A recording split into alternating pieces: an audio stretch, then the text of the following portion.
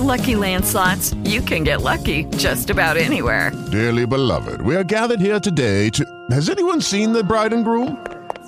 Sorry, we're here. We were getting lucky in the limo and we lost track of time. No, Lucky Land Casino, with cash prizes that add up quicker than a guest registry. In that case, I pronounce you lucky. Play for free at LuckyLandSlots.com. Daily bonuses are waiting. No purchase necessary. Void where prohibited by law. 18+. Terms and conditions apply. See website for details. Blog Talk Radio. Welcome to another broadcast on the Soul of America Radio. Tonight, you're listening to Hope and Healing, a journey to wholeness with your host, J.R. Thicklin. Tonight's broadcast is brought to you by Blog Talk Radio, hosted and produced by the Soul of America Radio. Comments made on tonight's broadcast do not necessarily reflect the views of Blog Talk Radio, the Soul of America Radio, or its host. Hope and Healing takes you from a place of pain, abuse, violence, rejection, and abandonment to a place of hope, healing, and power. All aboard with your author, activist, advocate, and friend, man of purpose himself, and your host for the evening, Mr. J.R. Thicklin.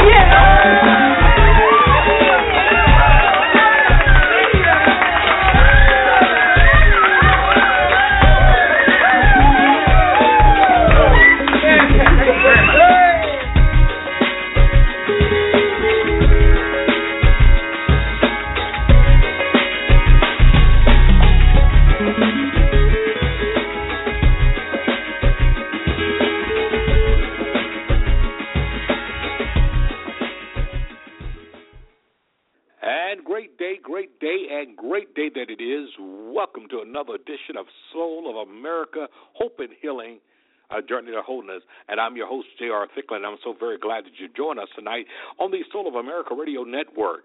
That's right, every Monday night, 9 o'clock Eastern Time, 8 o'clock Central, 7 o'clock Mountain, 6 o'clock Pacific, or wherever you may be around the globe.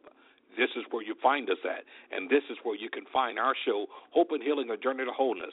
Show is designed with you in mind. It's a show that is meant to be a show to deal with empowerment, the journey from hope and to healing. Those that are suffered at the hands of domestic and sexual violence, those that are addressing issues of divorce, loss, grief, pain, whatever that has caused a pain and a void. This show is a platform that is about empowerment. It's about empowerment. It's about getting unstuck. It's about going from the place of pain and hurt to that place of wholeness. And we believe that it's possible and it's probable. And so every Monday night, this show is dedicated with that in mind. Many Monday nights we have special guests that are in, guests from all across every specter of life.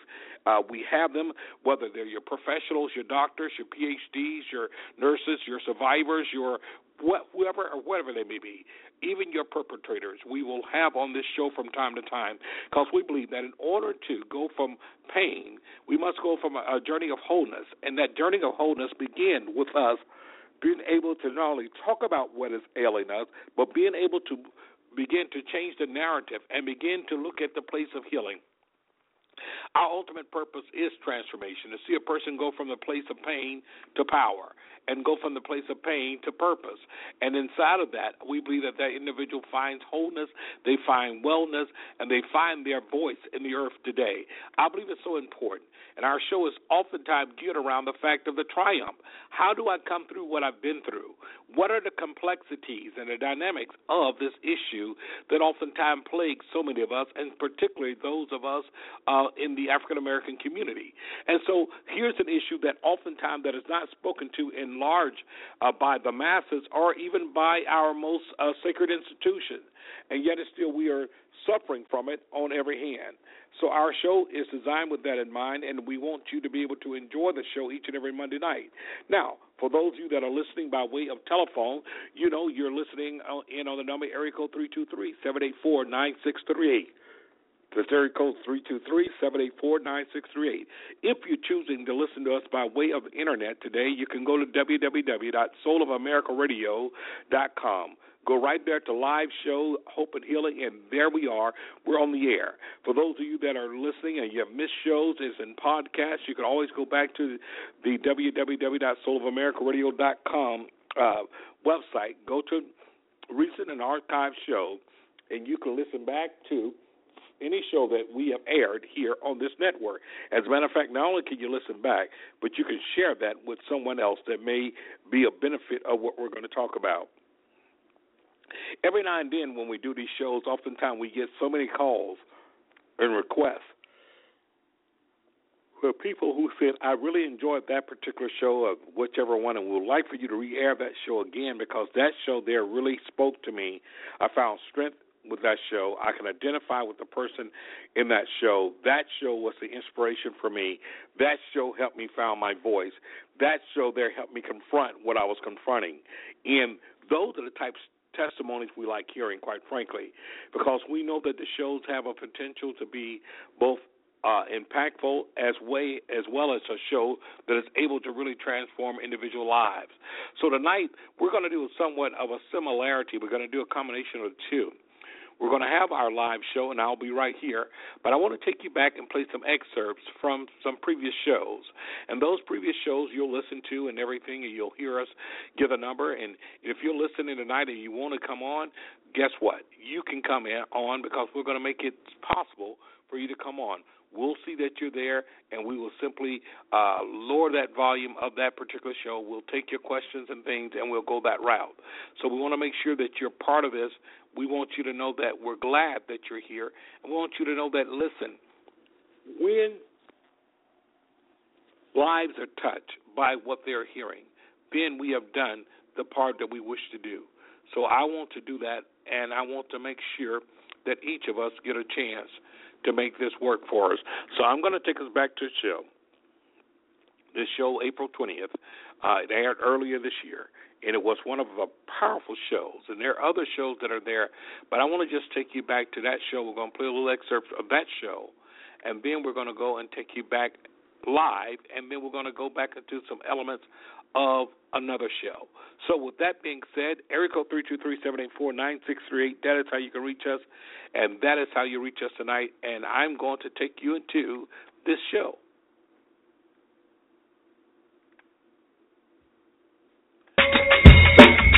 Welcome to another broadcast on the Soul of America Radio. Tonight, you're listening to Hope and Healing, a journey to wholeness with your host, J.R. Thicklin. Tonight's broadcast is brought to you by Blog Talk Radio, hosted and produced by the Soul of America Radio. Comments made on tonight's broadcast do not necessarily reflect the views of Blog Talk Radio, the Soul of America Radio, or its host. Hope and Healing takes you from a place of pain, abuse, violence, rejection, and abandonment to a place of hope, healing, and power. All aboard with your author, activist, advocate, and friend, man of purpose himself, and your host for the evening, Mr. J.R. Thicklin.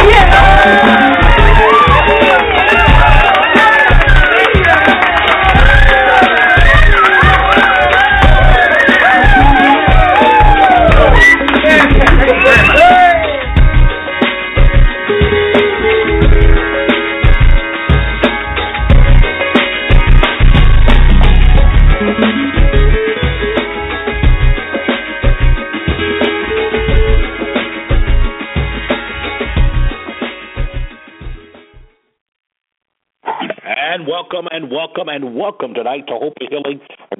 This is your host, J.R. Thicklin, and I'm so very glad that you've joined us tonight on the Soul of America Radio Network. That's right, every Monday night from coast to coast, you can reach us right here at 9 o'clock Eastern Time, 8 o'clock Central, 7 o'clock in the Mountain Time Zone, 6 o'clock in the Pacific, and wherever you may be located around the globe, you can catch us here every Monday night on this network.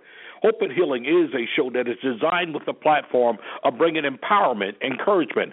It is a platform that is designed with you in mind, the platform that is here to encourage you beyond your pain. This show addresses the issues of domestic violence, abandonment, abuse, isolation, rejection. It addresses the area of sexual assault, spiritual abuse, and all of those ills that requires us being able to go through the process of healing. Every Monday night, you find us here, and I'm your host, J.R. Thicklin, and I'm so very glad that you've joined us here on the Soul of America Radio Network. And so as I bring this radio program to you tonight, I'm excited about so many things. We've had a very eventful weekend, and I'd like to tell you a little bit about that in a few minutes, but I also want to make you aware tonight that, as always, you can reach us here at area code 323-784-9638. That's area code 323-784-9638. That's how you reach us here. Or if you're listening by way of computer, you can go to www.soulamericaradio.com. Once again, that's www.soulamericaradio.com. You can reach us there at that place, and you go immediately to the tab that says Hope and Healing, hit Live Show, and that's how you get in. Well, tonight we're very happy about having some other guests with us tonight. We've had just many great guests with us over the past month or so, and I want to make sure that we continue that because each guest brings something unique to this whole discussion. And you know that our purpose for this program is for empowerment. It is empowerment's sake, the ability to be able to empower us as it relates to these issues, to be able not only to sound as a voice of reason, but a voice of comfort, a voice of hope. We understand that for many that may be victims and have maybe now in the level of being a survivor, that it takes that support system to keep you there. It takes the ability to know that you can make it out of an abusive relationship. And so we address so many areas as we speak to so many different disciplinaries as relate to this subject matter of domestic violence. So I want you to do us a favor tonight. Call a friend, call a neighbor, let them know that Hope and Healing, Journey to Wholeness, is on the airway, and we'll be so glad that you did. Now, tonight, once again, there are a few things we want to cover tonight. We have a show that's lined up tonight that we think is going to be very informative, very powerful. We're going to have some testimonials. We're going to have some sharing tonight that I think will make a monumental difference in what we're saying and what we're doing. So I want to make sure that you're part of that tonight, and that as you're part of that you'll get a chance to share. Oftentimes we come on and we talk about the social ills in our society, and particularly one when we deal with this issue of domestic violence, because we understand that the ruin of a nation begins in the homes of its people. That goes without saying. And we understand that if we're really going to address these issues here, we must be candid in our address. We must be very deliberate in our address of these issues. They do not go away simply because we elect not to talk about them. As a matter of fact, they tend to increase and multiply because our silence does perpetuate the violence. But tonight, as always, I always say I don't want you to just hear my voice on this. I want you to hear the voice of those that have been survivors. I want you to hear the voice of those that have turned their pain into power. Last week we dealt with that quite frankly about turning your pain into power. I want you to be on the other receiving end of those that have walked this and who understands the power that is inside of when we get free. And so I want us to be free. I want us to come out of some things today, and I want us to make some very great strides because of the fact we are about to make some things happen in a great way. We're about to change some things as the narrative have gone for too long when it comes to the issue of domestic violence. So tonight, as we begin to talk about a few subject matters, I have two very special guests that will be with us tonight, and I am going to introduce them formally in a little bit, but I'm going to have with us tonight definitely individuals that are in this field, that are working in this field, but most of all individuals who have overcome, who have come through some things. And in other words, you're going to see that their tests have become their testimonies. And you're going to understand the fact that because they have arrived at the place where they have, that it says volumes about the ability to rise again, the ability to come back, the ability to come out of abuse, to come out of entrapment, to come out of these type of things, and end up being the individual who becomes, if you would, that glimmer of hope, that becomes that individual who's able to change things and turn their, if you would, their pain into power. So I want you to be there tonight. As you reach out to us tonight, those of you that are listening to us by way of of radio tonight, by way of, should I say, internet tonight. Of course, if you have any questions or comments, you can always email them to me. You can email them to me at jthicklin@soulamericaradio.com, or you can always call. You can get on the phone and call in tonight right here at area code 323-784-9638.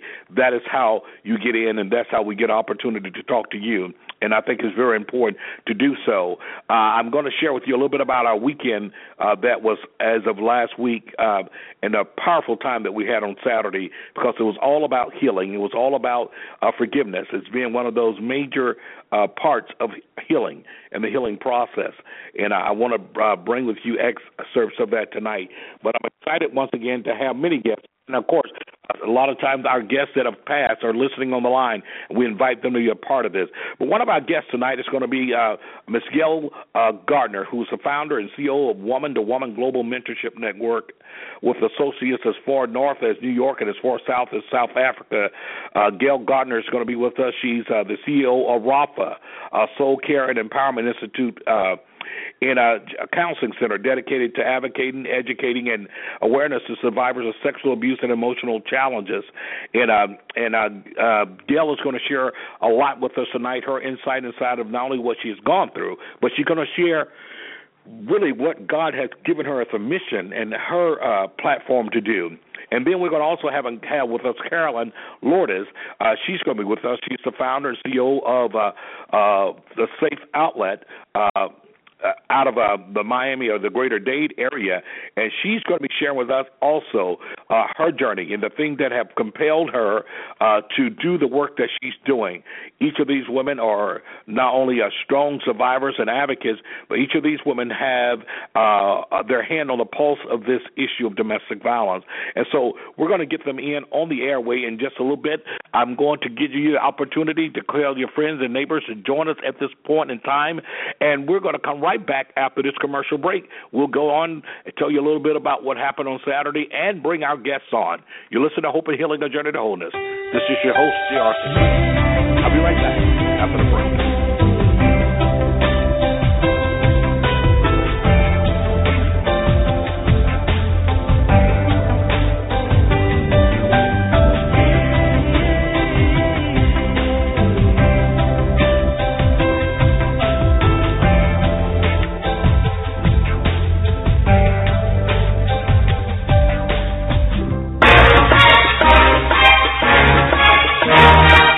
This is the Soul of America Radio.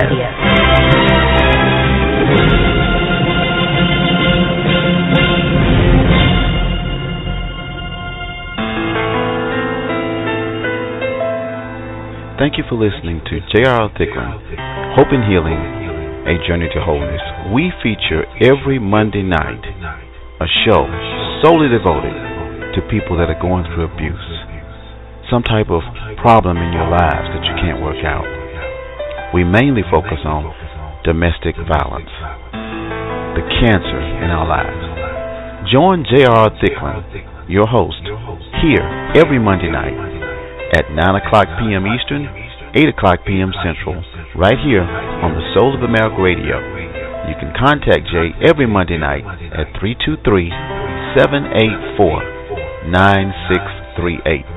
Or you can listen to him online. Just follow at soulamericaradio.com and look for live streams. And that way you can speak or listen, whichever your choice may be. Thank you for joining us tonight. You're listening to Hope and Healing, A Journey to Wholeness with your host, J.R. Thicklin, on the Soul of America Radio. If you're listening via internet and you want to speak to the host, please dial 323-784-9638 and press 1 to be connected to the host. This is the Soul of America Radio.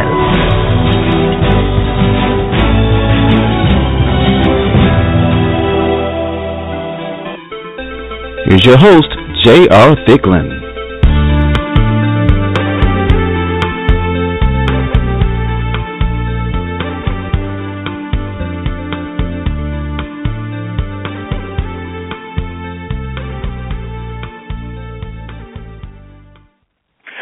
And welcome back to Hope and Healing, a journey to wholeness. This is your host, J.R. Thicklin, and I'm so very glad that you've joined us right here on the Soul of America Radio Network. Before the break, we talked about the fact of just some of the things that we have experienced over the weekend with such a tremendous event that we're part of, and that was the Style and Grace Empowerment Luncheon, and the theme was forgiveness, the art of letting it go. And it was held in Palm Beach Gardens, Florida, there at the beautiful Doubletree Hilton Hotel, and it was just an enormous fantastic event that dealt with the issue of forgiveness, and there was so much that was there. We were one of the speakers there, along with four other main speakers, and we had the art of death, the spoken word. We had the art of poetry. We had the art of songs, and all of it worked together inside of the healing portion of this thing about forgiveness. And that forgiveness is not always easy, but it's always necessary. And it's not an instant thing, it is a process. And I promise you with both of our guests tonight that neither one of them have come through what they've come through without having to go through the whole healing process.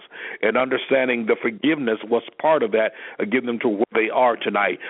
I want to open up, and those of you that are listening to me, once again, by way of radio and by way of also by number, I want you to be able to also talk to your friends and neighbors. So shoot them an email or whatever you have to do. Let them know to tune in to us right now on the airways. Area code 323-784-9638. Area code 323-784-9638. That is how you reach us on tonight. And we're going to bring in, we have two guests tonight, and I'm going to bring them on tonight individually. I'm going to allow them to begin to share their story and to get them on the airways on tonight. And our first guest that we're bringing on tonight is going to be that in Miss Carolyn Lourdes. Carolyn is the executive director and founder of the Safe Outlet in the greater South Florida area. And so I say good evening and welcome to Hope and Healing, a journey to wholeness. Carolyn, you're on the air.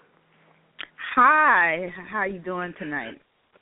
I am doing great, and good evening, and welcome to the show. And we're excited about having you on. You and I have had the opportunity to not only dialogue, but to really share inside of this mission, inside of this passion, as it relates to this issue of domestic violence. And I'd like for you to today to just spend just a few minutes, share with the audience, tell them a little bit about who you are, and how did you come to this place here that eventually have led you to the finding of the Safe Outlet.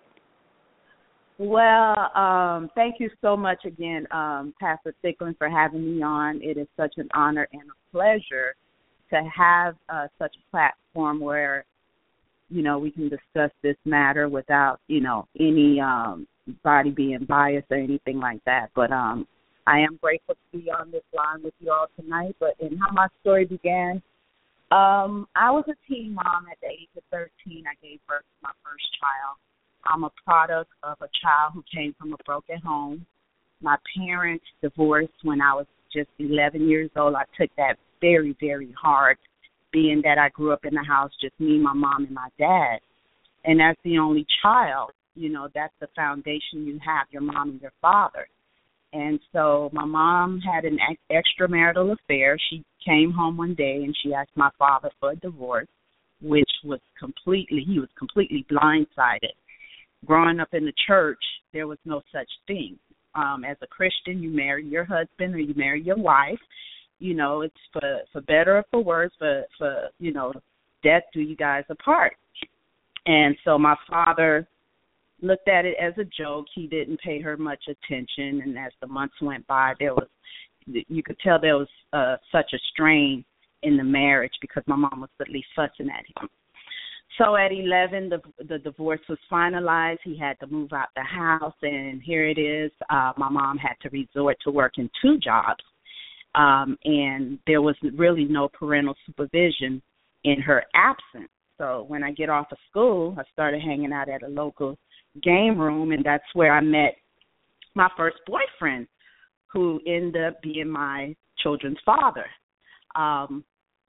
I gave birth to my first son, Michael. After giving birth to him, we kind of reunited, me and the father, we reunited, and it was at the age of 14 when I first started experiencing abuse and was not really familiar with what it was. In my mind, you know, hey, he's digging me, he's feeling me, and this is his way of showing me how much he cares. So I didn't really think much of it. So by the time I was 18, I was on my fourth child from him.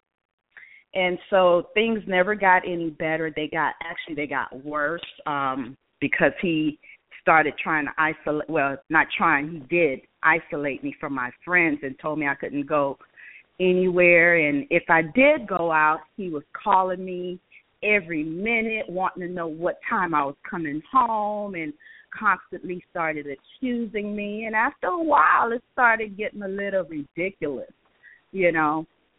And I was living at my mom's house at that time, and whenever he wanted, you know, he came home. He could hang out as much as he wants to, and he comes home late. And when he came home, you know, he wanted to fight me if I didn't want to get intimate with him. So he wanted, you know, to jump on me and stuff like that. So after 12 years, I'm just trying to fast forward this. 12 years, 4 children later, you know, things weren't getting any better, you know, but he took care of home. He did that much. He did take care of home the best he could. And so every time I got ready to leave the relationship, you know, he would tell me, ain't nobody going to want you with 4 kids and yada, yada, yada. And so I started second-guessing myself, you know, and every time I got ready to leave, you know, and start thinking about what he said about nobody's not going to want me, it kind of, I became reluctant to leave, you know. And so it kept going on. It became a cycle, you know. 12 years later, I decided, okay, I'm going to leave him. So a few years, fast forwarding, few years passed, and I got involved in another relationship with someone I went to school with, you know. He had always been very fond of me, came from great family and stuff like that. But I didn't know that this person had their own issues. So I was with this person for about 5 years. On the 5th year, in 2004, I got off of work. I had issue with my vehicle. My boyfriend at the time, he was supposed to come pick me up, and he had some kind of meeting. He couldn't pick me up on time. So one of my coworkers who lived not far from me offered to take me home. Well, lo and behold, when I got dropped off home, I didn't know he was in the house peeping out the window. So the minute I walked in the door, he just rushed me behind my head and hit me, then drug me in the bedroom, and he just jumped on me. He started cussing me out, calling me every name in the book but a child of God, you know. And I looked in his eyes as he was hitting me, and I couldn't believe what I saw. It's like I saw a demon, you know. And he said he was going to kill me that day, and if he couldn't have me, nobody else was going to have me. And I literally felt my life was slipping away that day, and I started crying out to God in my spirit, and I said, Lord, children that I have to care for, please, Lord, save me. And in that instant, wow, it's like God answered the prayer. My daughter walked in. We never heard the door open or anything. She opened the door, and she was like, what are you doing to my mommy? And he paused. He looked back. She took off running to call the cops or get help or something. And then he stopped and jumped off of me. But I didn't realize just how badly I was beaten up until CSI got to the house. And by that time, he was long gone and stuff. And, you know, my robe was drenched in blood. My face was kind of disfigured. They was like, pose this way, pose that way. They started taking various pictures. And I remember the police officer saying to me, you know, next time you might not be so lucky. So since I was residing in Broward County at the time, they decided to take me to Dade County to get me away from the abuser until they were able to apprehend him and so forth. So by the end of that week, he was picked up. He was taken to jail. I went to the hospital that night after the incident. and I was released early that morning. And from that point, that was the turning point of my life. I was transferred to this shelter that's called Safe Space, and that's where everything in my life started to take a turn. That was the first time in my life that I agreed to get some help, because after looking at the look in my daughter's face that day, the look of fear, I felt bad in my spirit. I felt bad as a mother. You know, you're supposed to lead by example. And after 12 years, I broke up with their father, so why would I end up getting with somebody else who's treating me the same way? So I decided to just, do what I had to do and, go into the shelter. I stayed there for 90 days. But while I was there, I kind of really got back into my word, because I had slipped away from that, and I started really asking God for direction in saving me, because it seemed like I repeated the same mistake. And I was putting a lot of blame on myself, because I said, well, maybe it's me. I'm attracting these type of guys, and so, my worker was telling me, no, Carolyn, it's not you. Don't blame yourself and stuff like that. This is where your healing begins, and, you just have to know that it's not your fault, and so on and so on. But I was, despite what I was being told, I took it so hard, because I felt like I failed my children first and foremost as a parent. I felt like, they couldn't look up to me as their mother, and I was on all this guilt trip, and so many different emotions was flowing inside of me, and just, my mind was racing, fast and quickly, and I was like, oh, Lord, and so as the days turned into week, and then the week turned into a month and stuff, with the support groups and, the counseling sessions that I was getting, I found the strength and the courage at that time, to transition out of that life that I had been living for so long, that I had grown so accustomed to, and just, freely accept the help that was given to me. And after my 90 days was up, I did get $1,500 from the state, which was for relocation. And I found myself a bit entrapped, because $1,500, as great as it is, and it's a great, help that they do give you, but I couldn't really find someplace decent to move in, for $1,500. So I transitioned to this other shelter in Overtown called the Lotus House. And so I stayed there for about 2 months. I was able to, get a job, save enough money to put with the $1,500 that I was given to finally move into a condo. And so basically that was the turning point right there, not being dependent on the boyfriend anymore, finding my way, becoming independent, and just, taking advantage of the help that was there at the time. And so about 6 months after I transitioned back on my own, I had went back to college to, finish up my degree. And I said, I felt like it was something that I wanted to do. So quickly I connected with one of my mentors at Florida Memorial, and she told me she was going to connect me to someone who would help me if that's what I really wanted to do. And so I connected with this gentleman called, his name, Dr. Trey Coleman. He used to be the former chief of staff for Alcee Hasty. He happened to be a professor at Florida Memorial. So he said, if this is truly your passion, Carolyn, you want to give back because of what you had experienced, this is how you're going to be able to do it. So I ended up going back to the same shelter that I was taken to, and I started volunteering my time at the time. And in volunteering my time and talking to the clients that live there and so forth, letting them know, that I've been where they're at, and that if they truly want to make a difference and make a change, for them to just, willingly and freely accept the help that was being extended to them at the shelter.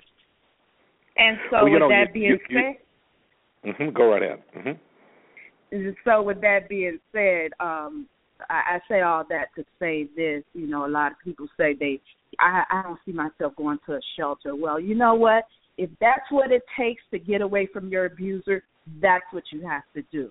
You know, because it's not, especially when kids are involved, it's not about you, really, because you don't have just yourself to think about. You have to think about your children, you know, first and foremost. And so, you know, a lot of people think, you know, that transitioning into a shelter, it's a bad thing.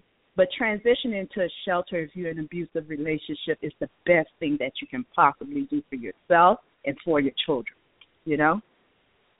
Well, you know, you said a whole lot there that I think is so pertinent. That there are so many telling signs and nuggets inside of what you're saying, even from the early beginning when you start talking about how traumatic it was for you all as a family, you know, as a family when it came to the fact of the divorce and the separation. And although, you know, you said you didn't see it coming, it kind of came from out of nowhere, but yet it's still the impact of that divorce really began to lay down the groundwork for what eventually would happen to you. You start talking about, okay, the divorce happened, and then your mother ended up with 2 jobs, and as a result of the 2 jobs, not able to be there with you, oftentimes in the evening and afternoon, and which left you there with the center you was at, and then you meet the guy who you would have your first child from, and from that point on. And so it brings us back to a point of how so many times what we see happening is the fact that there's a vice that could happen in one's life that could really begin to turn us in a direction that leads us to other things. And one of the things you talked about was the fact that after your daughter walked in on this particular situation, how that definitely was a mind changer and a game changer, I would say, for you. Oh, yeah. And even though when I was with their dad and he used to jump on me, you know, I have my second son who used to literally shield me from, you know, from their dad beating on me and stuff. And so, you know, that's not a life you want your children to be exposed to because, you know, what ends up happening, they end up growing up to become abusers themselves, or possibly, you know, the young ladies allow themselves to be abused, you know, and they think that's the norm, you know, and it's not. Wow. You know, so much happens inside of those situations, even when you describe the whole point of your son, how he would put himself as a human shield there. And still that is a place of danger, you know, even for a child to put themselves in that position. And when we see those type of things happen, they in terms of even impacting kids when they grow up. They begin to take that turn where your daughter ends up coming in, you know, and basically, you know, telling him to, you know, asking what he's doing to her mother. You know, that was a turning point with you. But I want to go to the part where you start saying you were going through the guilt trip, and you could call it a guilt trip. You start thinking about what happened to your children and those things there. And what I want to say is that sometimes it's hard to distinguish between whether or not it's a guilt trip or whether or not it's really eyes being enlightened and open. Because in many cases with victims, they do take the abuse. They take the abuse oftentimes until they see their children either being threatened or their children's life being impacted by it, and they almost become their eyes are open. And whether it's a guilt trip or whether or not you say, no, I cannot allow this to be my children's lot in life, you know, it is the catalyst that ends up it's the catalyst that ends up bringing you to another place that you do make those hard decisions. And those hard decisions you made, you went through the shelter process, and we understand that a lot of people, even culturally, you know, don't want to go to shelter. They have the problem of communal living. But you said something very important. You know, when you're in a position of victimization, oftentimes you don't have that luxury to be able to choose. You don't have that luxury to be able to say, well, I think I have this, I think I'll do that, because it's just not that easy. oftentimes you're in a position where you're trying to survive for yourself, survive for your children, and that is what you did. You went through the process, and those things happened, and you went through the shelter, so you saw some benefits of the shelter that actually became a stabilizing force for you and gave you the system of support. And support is very, very necessary inside of coming through any type of traumatization. And definitely we say that to people that may be people of faith, and for every pastor, every faith leader that may be listening tonight, I want you to know how important this is, even inside of your congregation.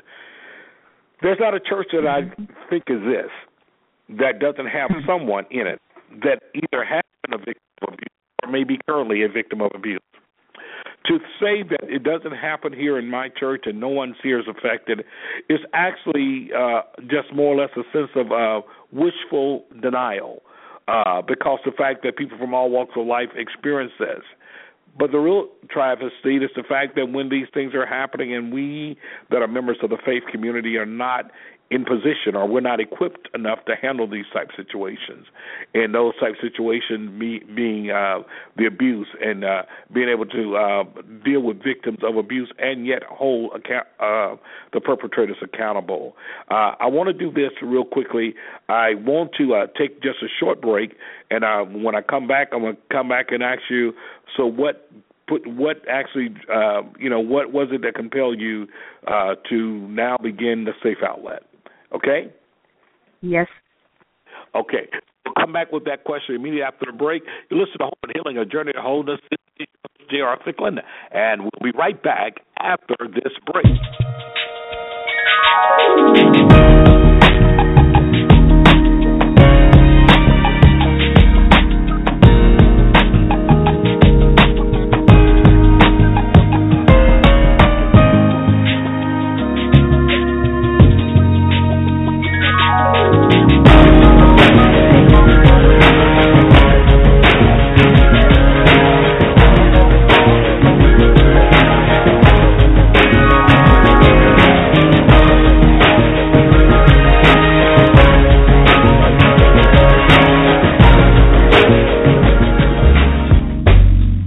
If you're listening via internet, you're probably seeing a series of advertisements. Please click on those advertisements as they help us to continue to bring you the best in soulful talk radio.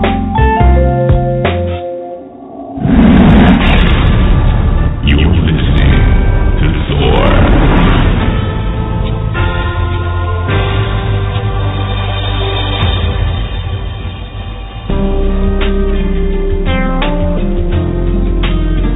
Destiny by Choice 2 Fellowship on Facebook is a spiritual, drama-free, judgment-free fellowship forum for like minds to share in encouragement through testimonies, scriptures, music, prayer, worship, and fellowship.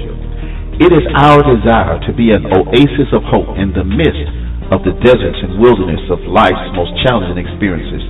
We welcome you for prayer requests as well as your testimonies as we collectively operate as thermostats, changing life's experience through God's leading in His Word. Join us as we empower lives and shape destinies. That's Destiny by Choice 2 Fellowship on Facebook. Through a search, you can find us. If you're listening via internet and you want to speak to the host, please dial 323-784-9638 and press 1 to be connected to the host. This is the Soul of America Radio.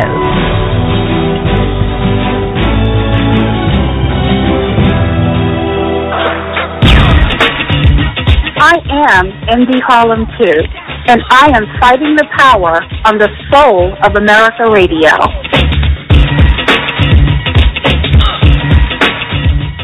Worldwide, coast to coast talk radio. This is the Soul of America Radio. You're listening to Soar. And now back to Hope and Healing, A Journey to Wholeness with your host, J.R. Thicklin.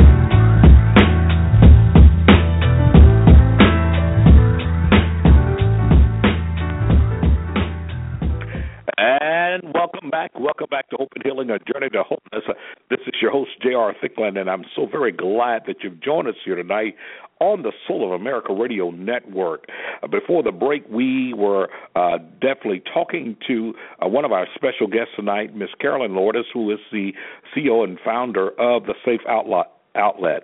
And she shared her story that have brought her from the place of childhood up into the place of where she have experienced abuse and going through the shelter process. And now the question I want her to kind of conclude with us tonight is that what is it that has driven you, have impressed upon you to start the Safe Outlet, and what is your vision for the Safe Outlet? Well, when I was in shelter at Safe Space, Pastor Thicklin, I recall myself sitting in the TV room, and I remember switching the station over to the Word Network, and I remember clearly as day Bishop T.D. Jakes was on, and coincidentally, he said, somebody's watching this broadcast, and it's not by accident that you changed to this channel. You're going through a storm, but told me to tell you that the storm is going to come to a calm, and when he brings you out of this storm, he is entrusting you to go out and talk about my experience to be a blessing to other people. You know, of course, in the shelter, you meet people from all different walks of life. And I think that was the thing that really stayed with me, because I cried that day.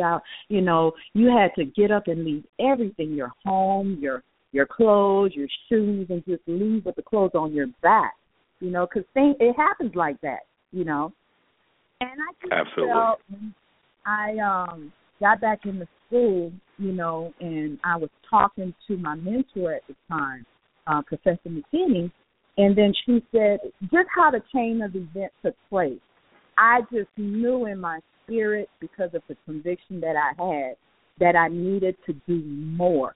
Because when you're in a situation, God puts you in everything that happens in our lives, it happens for a reason, And when he brings us out of the situation, it's to be a blessing to other people. But you have some people, they come out of their mess, and nothing ever changes. It's still always all about them. So for the first time in my life, I was given a charge. That's how I felt in my spirit, and even until today, I feel the same way.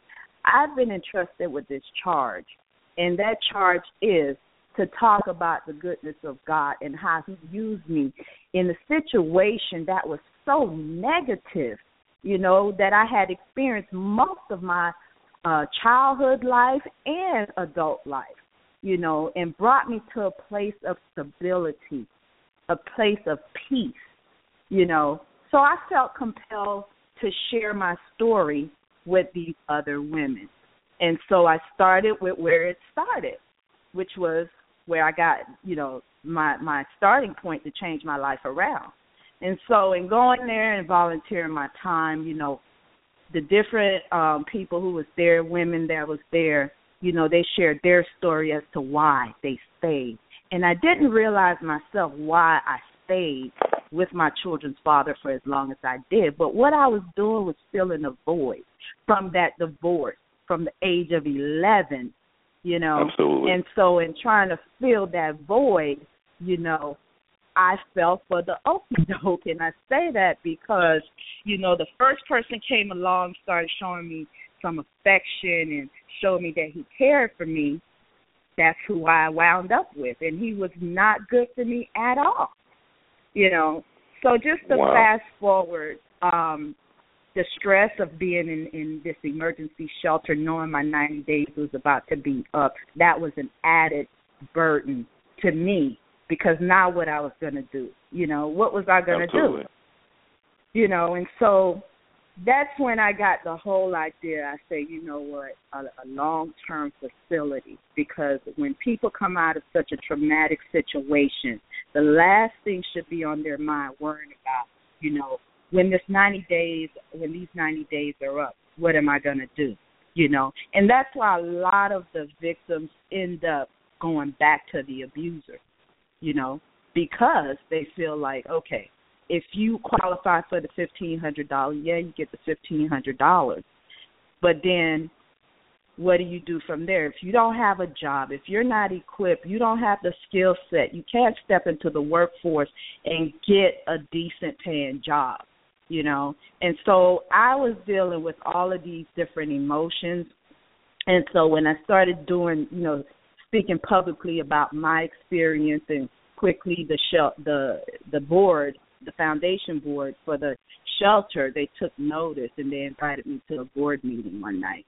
And invited me to this board meeting, I sat in, I came into a couple of more board meetings, and then they quickly suggested, you know, making me a board member, which was my starting point. So then I was able to get into the nonprofit sector to learn, you know, of the day-to-day operations with the shelter. But my purpose for starting Safe Outlet was because I want to be able to make a change, make a difference in these victims' lives. Not just for a short-term period, but for a longer-term period, to give them that place where they can have peace, where they can be at ease and not worry about, okay, 3 months, I'm out of here, now what?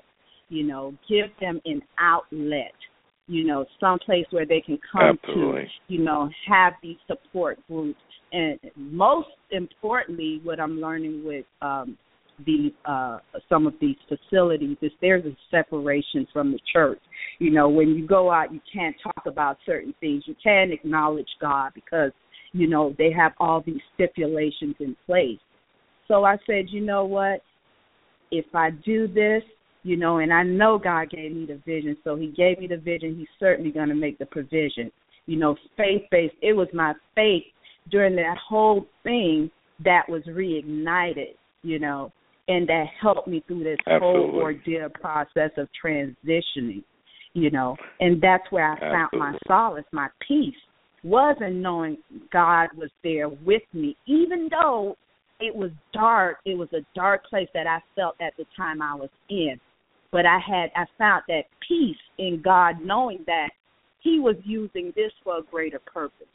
And voila, the greater purpose is now here, because I have made it my life's mission, you know, to have a long-term faith-based transitional domicile where victims can come to and get a fresh start, whether it's them by themselves or with them and their family. Right. Well, that is so very important, and I do so appreciate you sharing that today. And now people understand with the Safe Outlet. And what I'm going to do is at the end of the show, I'm going to give an opportunity for you to give your information as well. Thank you so very, very much for sharing not only your story with us and remain with us, because I do bring on Gail and everything. I'm going to definitely go through the process, and then before we end, we'll have you both on together. So thank you so very much. And once again, thank you so much. Let's give a hand for Thicklin for sharing with us tonight on the program today. Thanks so much again. Thank you again. Thank you again. Thank you so much. Well, you listen to Hope and Healing, A Journey to Wholeness. This is your host, J.R. Thicklin, and I'm so glad that you've joined us tonight. You just got to listen to one of our very special guests, Miss Carolyn Lourdes there, founder and CEO of a Safe Outlet in the greater South Florida area. And I want to take the time now to bring aboard another incredible individual that I've had opportunity recently to become acquainted with, and her name is Miss Gail Gardner. If you looked at any of the material that is out on Facebook that we put there, Gail is doing tremendous work. Her story speaks for itself. Not only she's founded the whole global, I want to make sure I get this right, the global network of women mentoring. She's going to get that right for me. But she's also the founder of RAFA, and she's doing quite a few things as it relates to women and victims of domestic violence and a number of different things. And so without further ado, I want to bring aboard tonight Ms. Gail Gardner. Good evening. Welcome to Hope and Healing, A Journey to Wholeness. You're on the air. Thank you for joining us, Gail. Good evening, Reverend Thicklin, and I'm just loving that story from Miss Lourdes, I believe it is. Yes. And it's just been wonderful. Everyone has a story. That's why I ask people, what is your story? And I appreciate the bravery that she had during that time that she needed to find somewhere and thought about her family in order to get the job done. I'm so grateful for you having me on this evening. Our pleasure. We are honored and humbled because a year ago it would not have been the case. It was not the case, and even longer than that. And if I'd have thought about it 20 and 30 years ago, ever being in this place where God has me right now, I would have said, no, you're not telling the truth. That's not real. But I thank God for where I've been now that I look back in retrospect. I see where it was leading to this day and time. I was a victim of almost every abuse you could think of. I would not say child abuse in the respect of my mother, but from my stepfather and even my father, who neglected me in a sense. But then there was the domestic violence, which started with my stepfather. He was my abuser. I was sexually abused as a child, and then he would abuse me even more physically with just intimidations, coercions, and threats, and just awful. And then when I grew up, of course, like Ms. Lourdes said, that you're looking for someone that will love you. And I remember my dad was not there. He would make promises he was coming to get me. And I remember standing in the window one day crying because he never showed up. And that was just a time for a time for an abuser, my stepfather, to kind of come in, of course, and be that one to console when actually he was abusing me also. But in the midst of that, looking for that certain someone, I wound up in a marriage.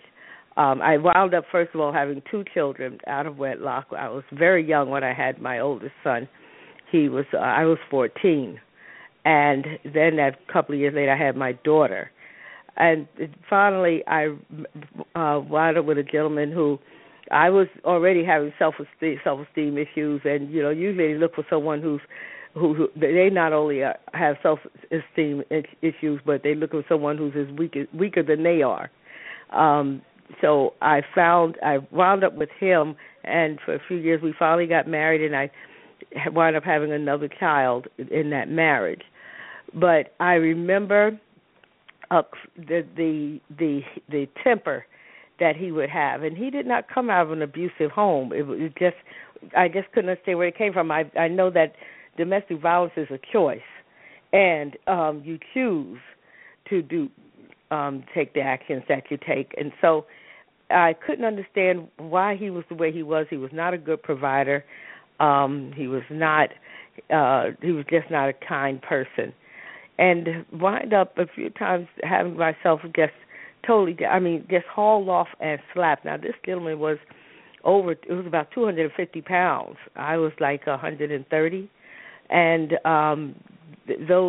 sometimes in the confines of an automobile, so there was no place to run, no place to go, and it had me so tied up, and I was afraid to tell my family. You didn't tell; you were taught not to tell, and I found out that even with the abuse, I was afraid to tell. Matter of fact, I thought that everybody knew, and they were just allowing me, to be abused. They didn't like me, and so they let him abuse her. And that's the kind of stuff that goes through a young person's mind. But as an adult, that's where I wound up at. I wound up moving across the country. I grew up in New York. Matter of fact, I tell people I'm born in Harlem and raised in the South Bronx. I knew the streets pretty well. And I left home. I used to tell people I came from a good home, but I didn't come from a good home. It was always some kind of chaos. I remember my grandparents fighting. I remember hearing my grandmother and my grandfather fight, and him beat on her and her hollering and screaming and calling his name. And then I remember my mother. I remember my stepfather just wailing on her like he was a boxer, boxing another contender in the ring in her stomach and crying and my mother trying to shield us. And then I wound up in that same type of relationship but it wasn't so much as the boxing and the punching as much it was those slaps. And when it was outside of the confines of an automobile, it would send me halfway across the room. So no matter where it was not only painful, but it also at times just threw me into another physical incapacitated to the place where I didn't have a lot of bruises, but you could see the side of my face was swollen. And so that went on for a few years until finally the big fight, and I don't know if I think I got over it, but I was really done when the fight took on not me as much as was my kids. And I got tired of him, saying something to me, and he started with me. But when my son and my daughter got into it, as a matter of fact, my son, he started with him after he finished with me, and before the hits went on. But then he went to hit my son. And my daughter, who was younger than her, she was what we would call a knee baby now, but she was 14 years old when her baby brother was born. And she just jumped on his back and began to fight with him to keep him off of us. It was oh God, it was one night, and he wound up leaving the house because he was shocked. He couldn't believe it. And he left the house. And the next day, I believe he came back and got his stuff and left. And I think he kind of waited until he felt it was safe. And what he was wondering if we called the police on him. And I didn't have sense enough to know to do that. I didn't have sense enough to know to call the police. What do you call the police for? What? They didn't. I never seen them come and do anything about it. Husband who was fighting, unless somebody else maybe called them. It was looked at as the norm back then. If it was happened, it happened, and it was in your house and your business. So he wound up going back up north, and we were in Florida at the time, and he went back up north and. Eventually, as years went on, a few years went on, maybe a couple of years, I got a divorce. And I remember saying to someone, I was going to University of Central Florida, and I had gotten a lawyer off campus, and she was a Muslim young lady. And I remember sitting on the bench, and I hadn't long gotten saved, and sat on the bench in the courthouse. And I said, I don't want nothing from him. I don't even want his money. Which I spoke that into existence because Lord knows I was the breadwinner in my household.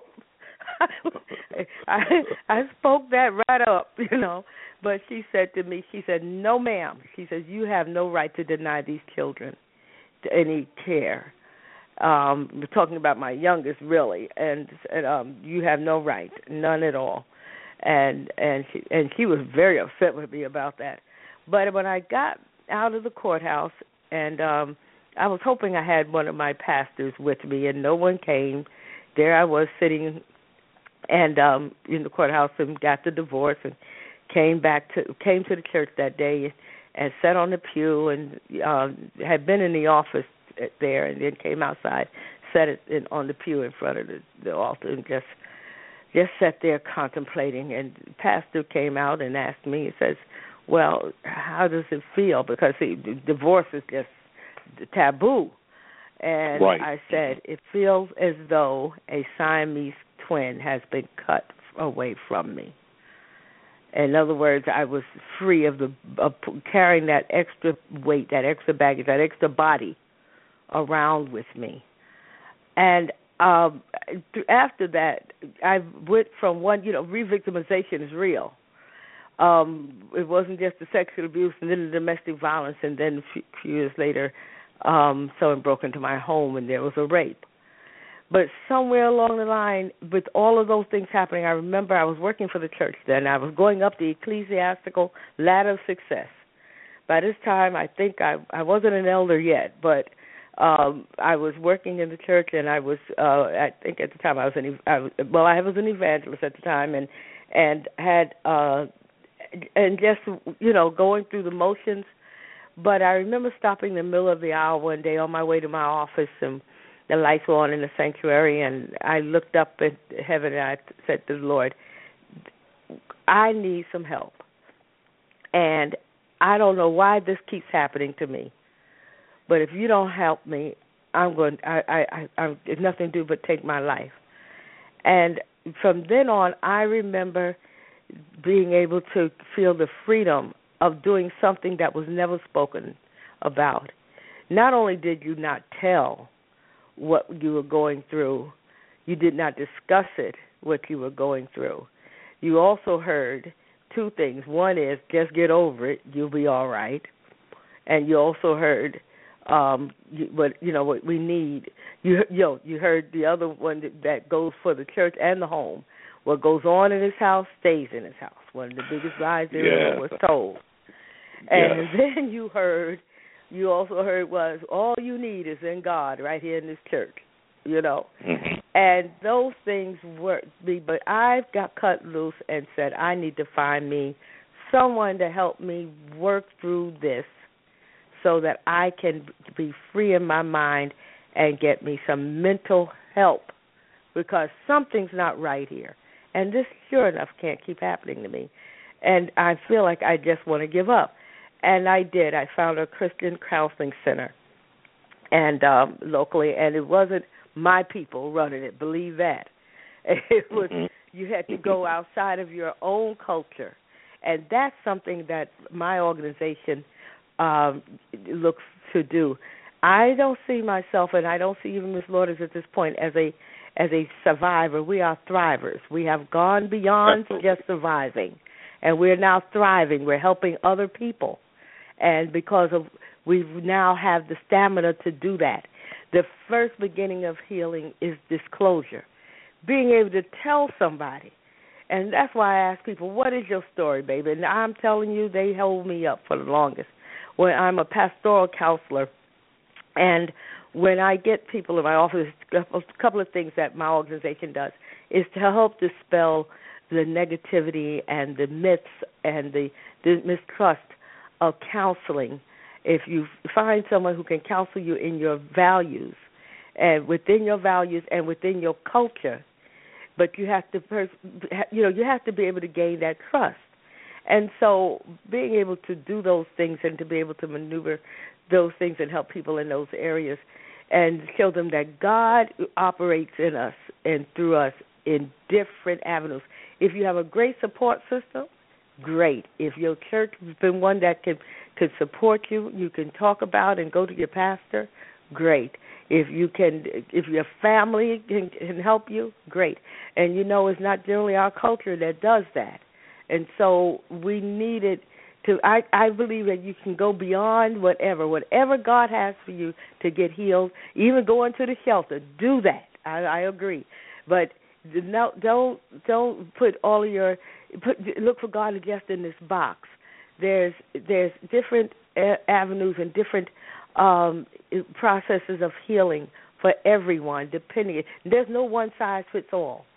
And we need to be able to let people know that there's help for you. Even if it happened 20 years ago, there's help. Domestic violence, that fight that y'all had, that last piece, sometimes I believe the statistics say that it is 7 times, a woman leaves 7 times before she's gone for good.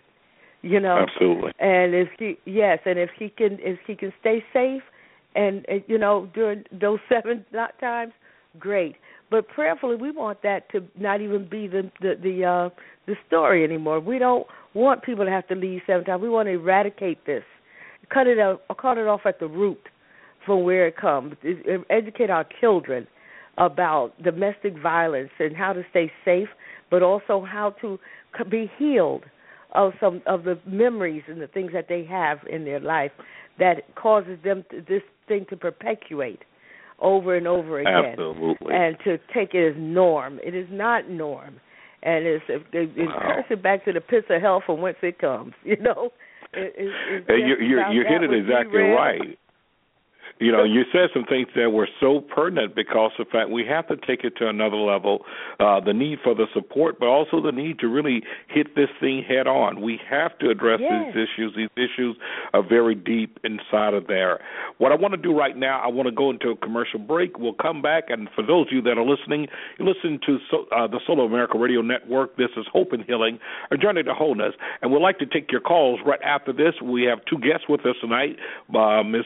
Gail Gardner, as well as Miss Carolyn Lourdes. And when we come back from the break, we're opening the lines up to you, area code 323-784-9638. If you're already listening and you have a question or comment, simply hit the number 1 on your keypad. That lets our producer know that you want to come on the air, and we'll get you right on the air as soon. Kid, you listen to Hope and Healing, and we'll be right back after this commercial break.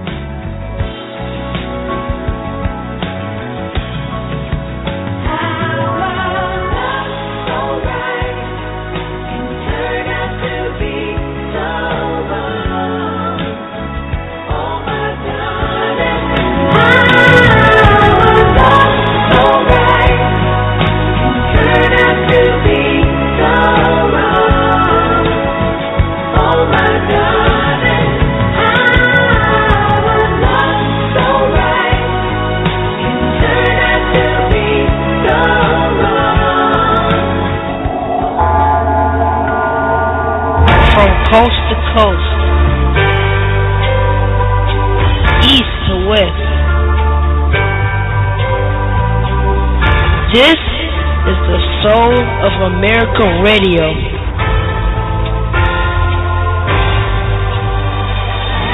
Water, making a wave when you can. Temporary layoff. My name is Bernadette Stannis, and you know me as Thelma from the TV show Good Times. And I am hanging out with Tony on the Soul of America Radio. Ain't we lucky we got 'em? Good times.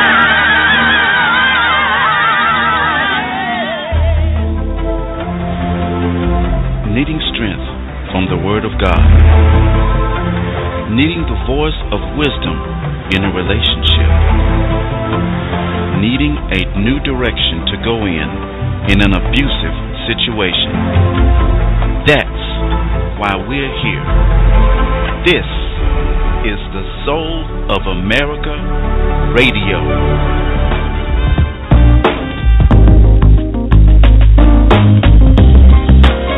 And now we return you to your host, Jay Thicklin.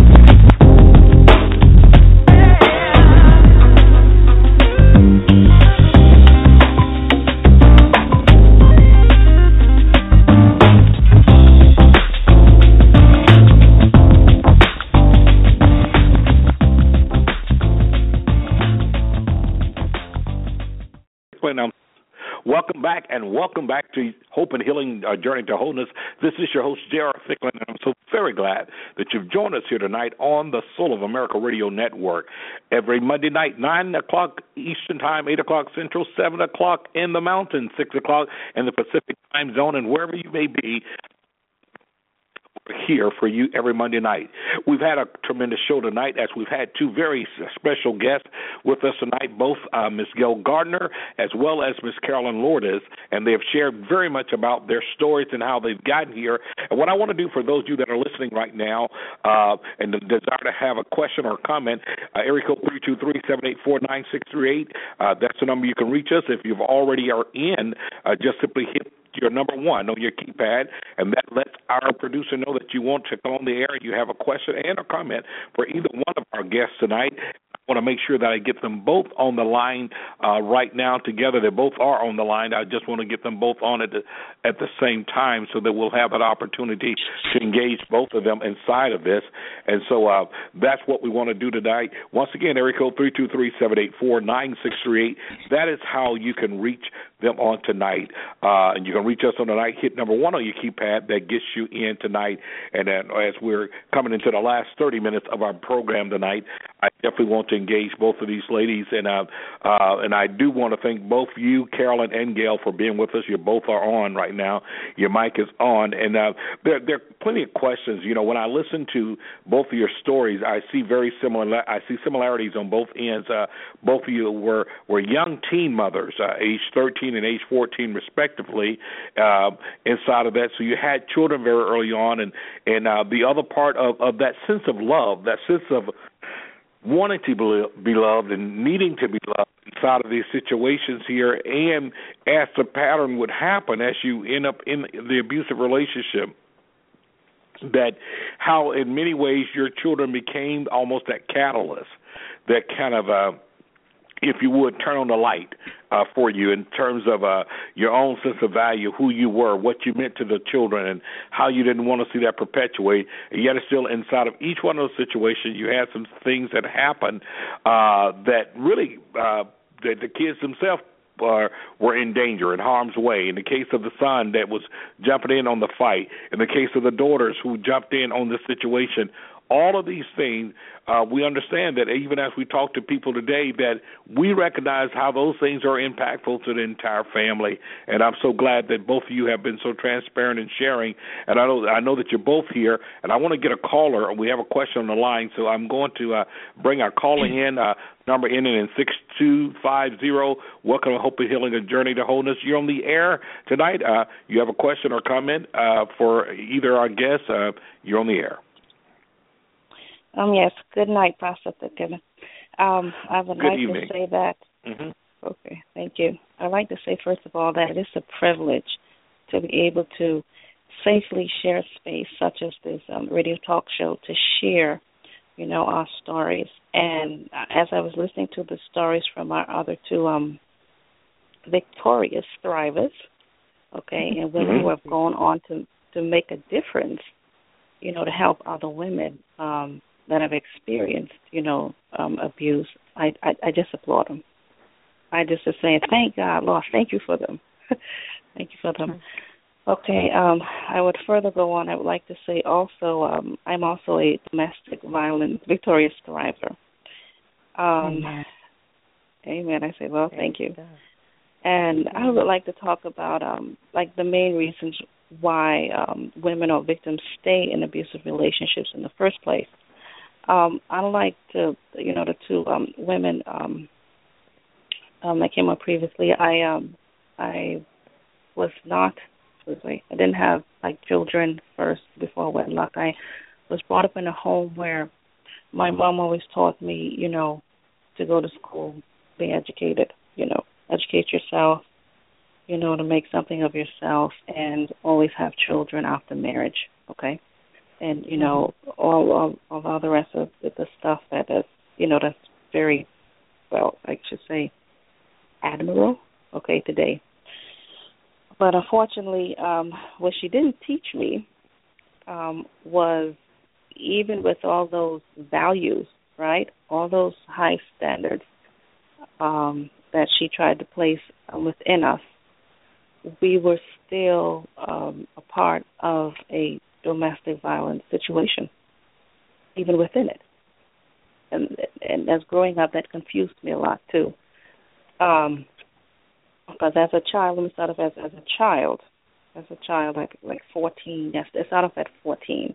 She was saying, go to school, do your best, and all of which I did. But then at the age of 14, 15, the sexual abuse, I should say. I experienced many types of abuse, but the first form of sexual abuse came with my biological father. When my mom was out, working, she was hardworking, and educated and stuff, and she left me home one day after school when I was the oldest, daughter, and I guess I was going through puberty at that time. And, he came in the room, okay, let me just say how it started from childhood. He came in the room, and he had on a towel, blue towel, and, well, that's when the sexual molestation started, okay? And then after that, of course, you go through low self-esteem. I went through periods of bathing for hours, trying to, get him off of me, as a 14, 15-year-old. Stop going through low self-esteem. Why did it happen to me? I'm blaming myself, and it took me about 3 months to even bring it up to my mother. And the way how it came out was me and my sister was having an argument, and I guess it was bottling up, and I just wanted to release it. I couldn't take it anymore. So I told my sister, and she told my mother. And what really, really set it in was when my mother told me to keep it hush, hush. Why? She just said keep it hush, hush because my pa was very influential in the community. He also had his own business, okay? And, he used to help people out financially a lot. So that was very damaging, as you could imagine, as a 14, 15-year-old going, through it like that. The hush, hush syndrome, don't tell anybody. Whatever stays in here, in the house, whatever goes on the house must stay in the house, okay? And then in the midst of it all, I also experienced him continually, beating her and all kind of abuse, verbal abuse, and all that. And ironically, I made a vow to myself as a young girl. I said, you know what? No one would ever hurt me like that, like that again. And I guess it's a subconscious or automatic. We call it dual processing, as I learned at the university. I went to school for my master's and stuff and all that. But the first person that I latched onto, the first male, and I couldn't understand it, had traits and reminded me of my biological father, which he was abusive, and I was attracted to that. That blew me away because how strong I was and how educated I thought I was at that time. I was attracted to, I think subconsciously, the way how he spoke. It was very domineering, very demanding. Of course, he was very influential in the community, okay? Had contracts with all city officials. I won't mention his name. But for years, I was attracted to, to that type, right? And here again, I made another vow, even going into it, and we had children and stuff and all that. It was abusive. It was abusive physically. It was abusive sexually. It was sort of it mirrored my mother and my father relationship. Okay, and again, I vowed I have children. Again, I vowed if I have children, it would, not go through it. But again, I saw myself in the same predicament.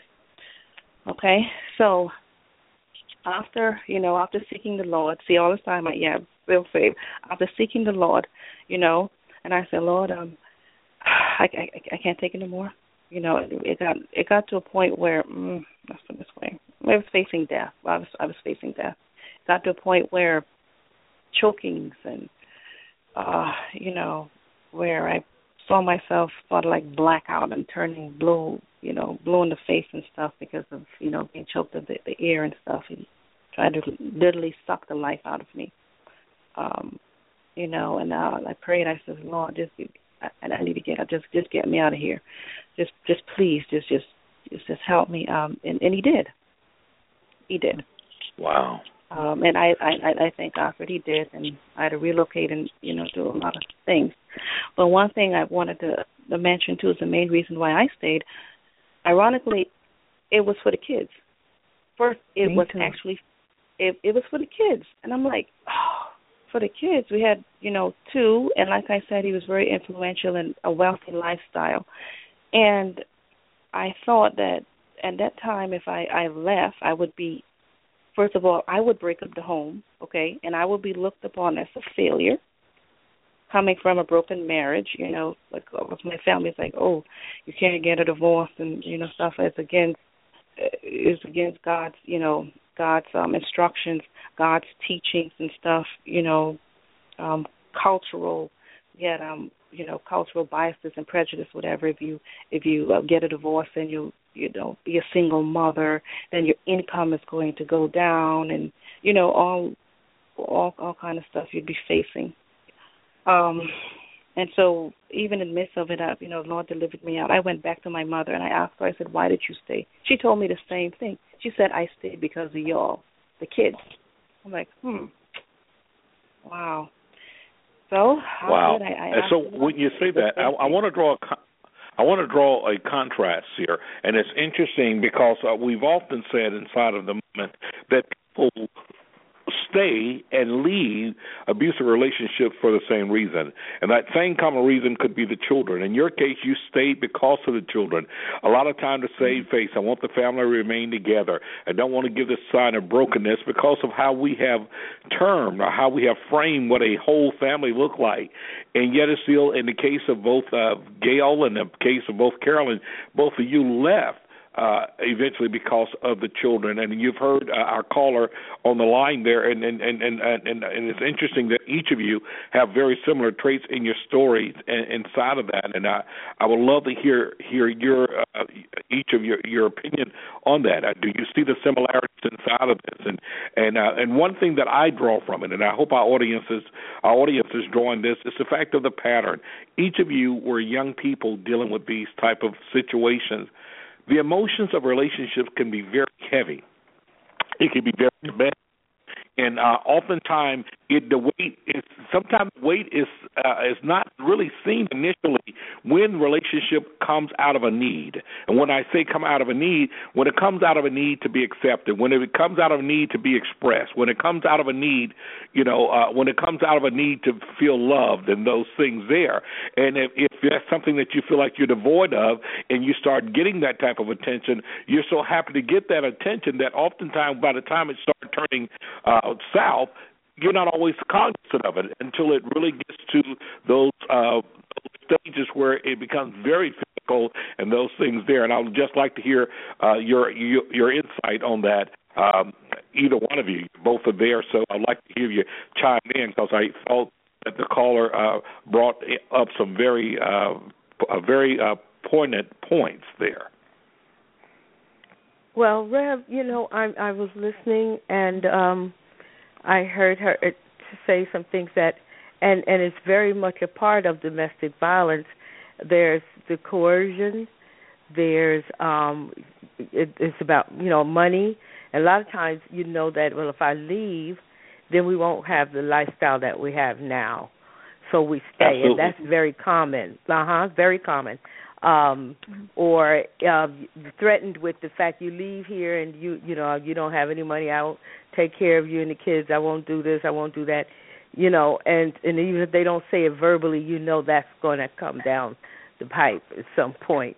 And so they stay. This sister stayed, and that was her choice to do that because it was the fact that she knew, and not just for the children too, because like she said, I liked the way I lived. He had his influence. She was taken with that influence, and so it served her to be obedient, to stay there, to take what comes out, and not to look at shame. There's also the part of shame. I'm reminded what Jesus said: "Will thou be made whole?" And that word "whole" comes from what Adam and Eve were in the garden. It talks about they were not ashamed. It comes from the word integrity. And so they're not that covering. They didn't have to be covered. But as soon as sin came in, then there came the shame.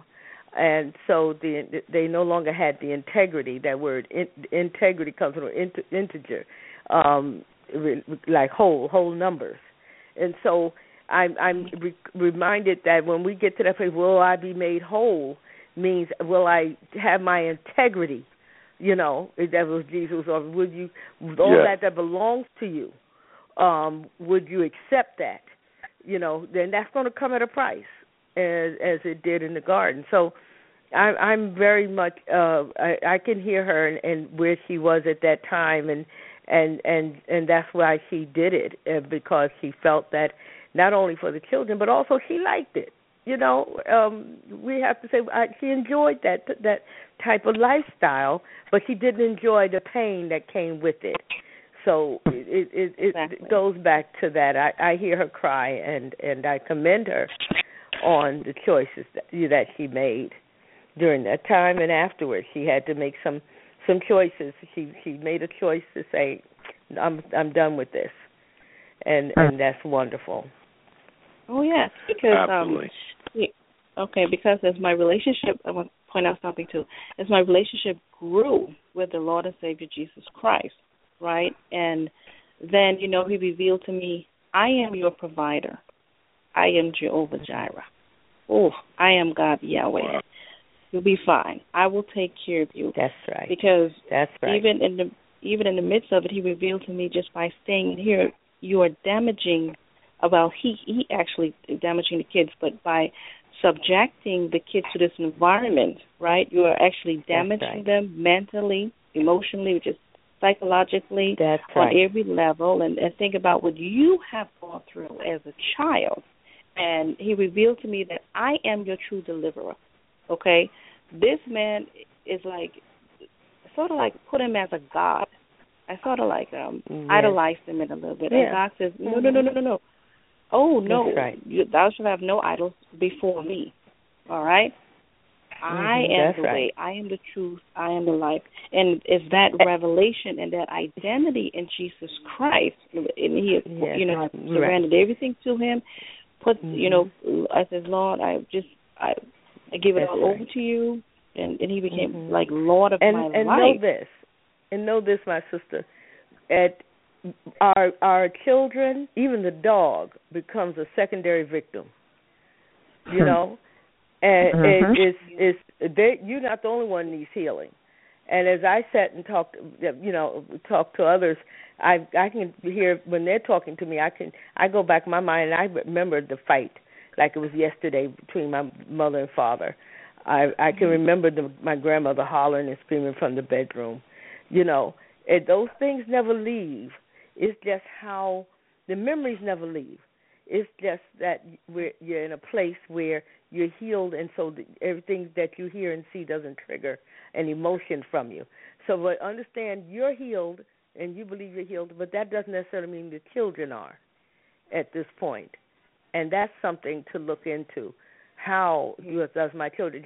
Do not assume because they're out of harm's way and because you are feeling the support that you're getting hopefully from the church or from your family or from whoever. And, we believe in the scriptures and we believe that, but we need that tangible support also to help pull us through that shows God's word in action. But don't assume that that's the same for the children.